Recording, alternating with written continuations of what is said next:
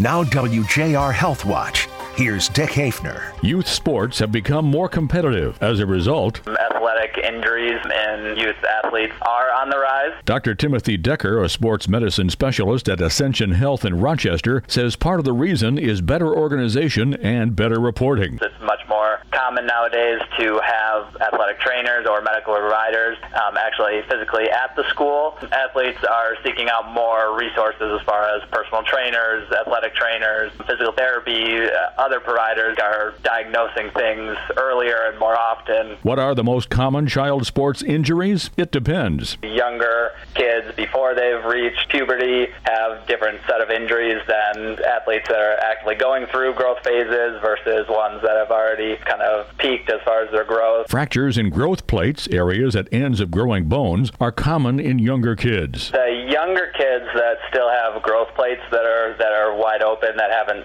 started to heal or in the process of healing, that tends to be the weakest spot in the body of the skeleton as far as injury goes. For the older kids, not only are the growth plates starting to seal up and those aren't as vulnerable, but they're just doing things more explosively as well as starting to include more contact. Dr. Decker and other experts say participating in more than one sport rather than specializing in a single sport and taking enough time off are ways to stay on the field and out of the ER. I'm Dick Haefner for WJR Health Watch.